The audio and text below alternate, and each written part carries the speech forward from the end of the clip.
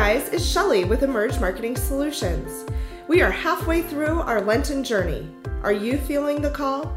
Do you hear or see the plans God has for you? Are you trusting in your faith and allowing yourself to develop that deeper connection with God? These are difficult times that we face right now, but have comfort in knowing that God is always with us. He has greater plans than you could ever imagine. I encourage you to persevere and continue on this journey, and you will emerge strengthened. Good morning, everyone. We are on day 24 of our Lenten journey. It's amazing how far we have come and how things have constantly been changing around us. But the one thing that hasn't changed is God's continued love for us and for one another. So remember that the one thing steady in all the change in our world right now is God's love for us continues to be there on a daily basis. So day 24, we are heading towards the end of this Lenten journey. We still have a ways to go, but we are on this journey together and are making great strides in helping us to become closer to God. So let's begin in the name of the Father, and the Son, and the Holy Spirit. Amen. Dear Lord, you invited us on this journey. We listened to your call, and we heard that call to come closer to you, to unite in a community despite how far away the distances separate us.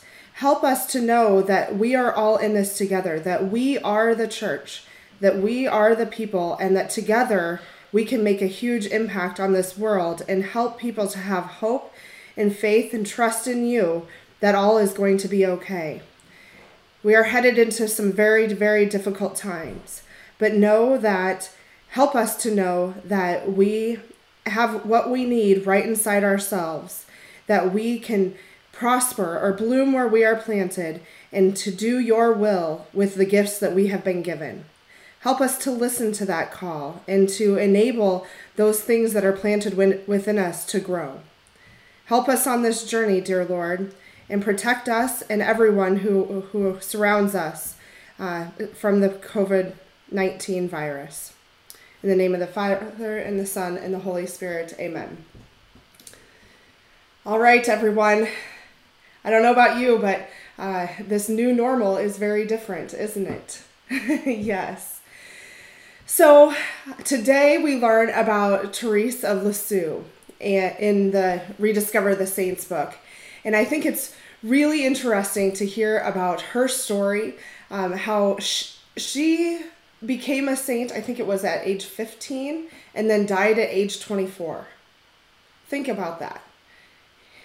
When you were that young, did you think that you could make such a difference in the world? Did you think that as a teenager and young adult that you truly could make a difference in the world? Well, she did, and she is seen as one of the most influential women in the Catholic Church and one of the most influential saints that there was, because of her dedication to her faith and to doing the little things. And it's in those simple things that she did that really, truly made a difference, because it helped people realize that it wasn't these grander acts of love or great things that miracles that she performed. It was the simple things, the little things that made a difference. So as we read her story there, one of the things that stood out to me is right away at the beginning, it talked about the saints and some of those qualities that we believe that all of the saints have. So it started listing those qualities off and those characteristics. Well, one thing that I thought was really neat that I felt like I could do to help me to understand what are those gifts that I've been given, that God is calling me to share with others, is to just list your top 10 list of gifts that you have been given. So in that journal, it says, what is the list of attributes that describes your best self? So those things that you know that you have within you, that when you're on your best, when you're giving it your best, these are the qualities that are shining through. It may not be things that you have every single day or that you feel are there all the time, but you know that you have within you. So those things, those qualities, those attributes that you have that describe you, even if you've done it just one time, you know it's there. So make a list of those attributes initially. It should be a fairly easy process to do. From there, then, we learn about how St. Teresa of Lisieux says, bloom where you are planted. That means take those gifts that you've been given and allow them to grow. Feed them, nourish them. Know just like what a plant needs, it needs sun, it needs rain, and it needs to be tended to pluck out those weeds and to allow it to grow so that other things don't crowd it. Think about that with our faith. How can we be tending to our faith and to our love for God so that we can then bloom where we are planted and allow those attributes to come through in anything and all that we do?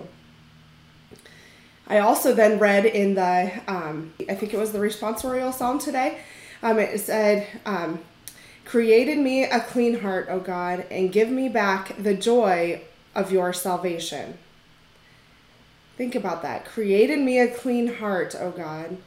So that's saying, forget about the other things that have been pushed onto us. So forget about all of those sins that we have done, anything negative that is in our life, and help us to focus only on those attributes and how we can help them to grow. So just like in a garden, you would simply pluck out those weeds and get rid of them. Or if you saw that the soil was dry, you would water it. Or you would pray for the sun to come out so your plants would start to grow, right? Or maybe even put on fertilizer to help it grow faster. That's what we're being called to do. We're being called to do those little things in life. Okay, so as we look towards the gospel reading today, and it is about the man who was about 38 years old and who had been plagued with illness his entire life. And we hear about this in so many of the readings throughout our Lenten journey and throughout the entire church year. We hear about this all the time, about Jesus's miracles and how he's able to heal those. So they say in there, many who are lame, ill, blind, or crippled. This is a metaphor also for our faith. Do you feel blind in your faith? Do you feel crippled in your faith? Or lame? Maybe it's not blossomed whatsoever. Or maybe you're just ill for a time. Maybe it's just that you have fallen away from the church or fallen away from prayer and fallen away from God. You're being called to be healed. And the question that Jesus asks is, do you truly want to be well? Do you want to be closer to God? Do you want to live a better life? Do you want to make a difference for those around you? Until you want that, until you desire that, it's going to be hard to listen to God's calling. So make sure that you want to be well, that you want to be closer to God. So it also says in there, so if so, you know that you're going to have to change your ways, right? So think about that. We are being called to change our ways. We are being called to do life differently now. This whole situation with coronavirus has forced us to change our ways. We should take a hint from those around the rest of the world who were hit with this plague or plagued with this disease before we were, that we need to listen. But not listen and become anxious or worried. We don't talk about that in the Bible at all. God calls us to believe in Him and to know that we're going to have to change our ways. But so many of us think that our religion, our faith is so hard to grasp, that it's so far-reaching and so far away that we have to do really hard things to get there. What St. Teresa of Lisieux shares with us, inspires us to do, is it's simply the little things. If we start doing those little things on a daily basis and using those gifts that God has given us, we can develop those and we can then make a difference for others. And especially if you are one who is further away from the Lord and maybe has chosen some unlikely ways that others look at you and say, that's not the way I want to live my life. By you changing, by you making a difference in your life, you set an example for others. And they start to see if you can change your life, maybe they can too. And you start to help inspire hope in others. So it's doing those little things and making those little steps, those little efforts to change your ways. So what it shares in this gospel reading is there are some things that we need to do to help stay healthy, to help become closer to God, to help develop our faith. One is to keep the Sabbath holy. And not in this gospel reading, they weren't even able to carry the mat. Keep that Sabbath day holy. Do not work on the Sabbath. So some of us believe that we can't do that we can't afford to do that. Well, we're being called to keep the Sabbath holy. So what are some things that we can do to bring God into our lives, to help inspire that faith within our family? We're also being called to trust in the Lord, that He hears our call and will heal us. Many times we want this in our time. We want this to happen as soon as we ask God to come into our lives and to heal us.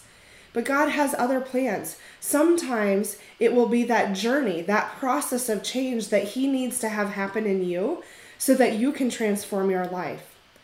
So think about that.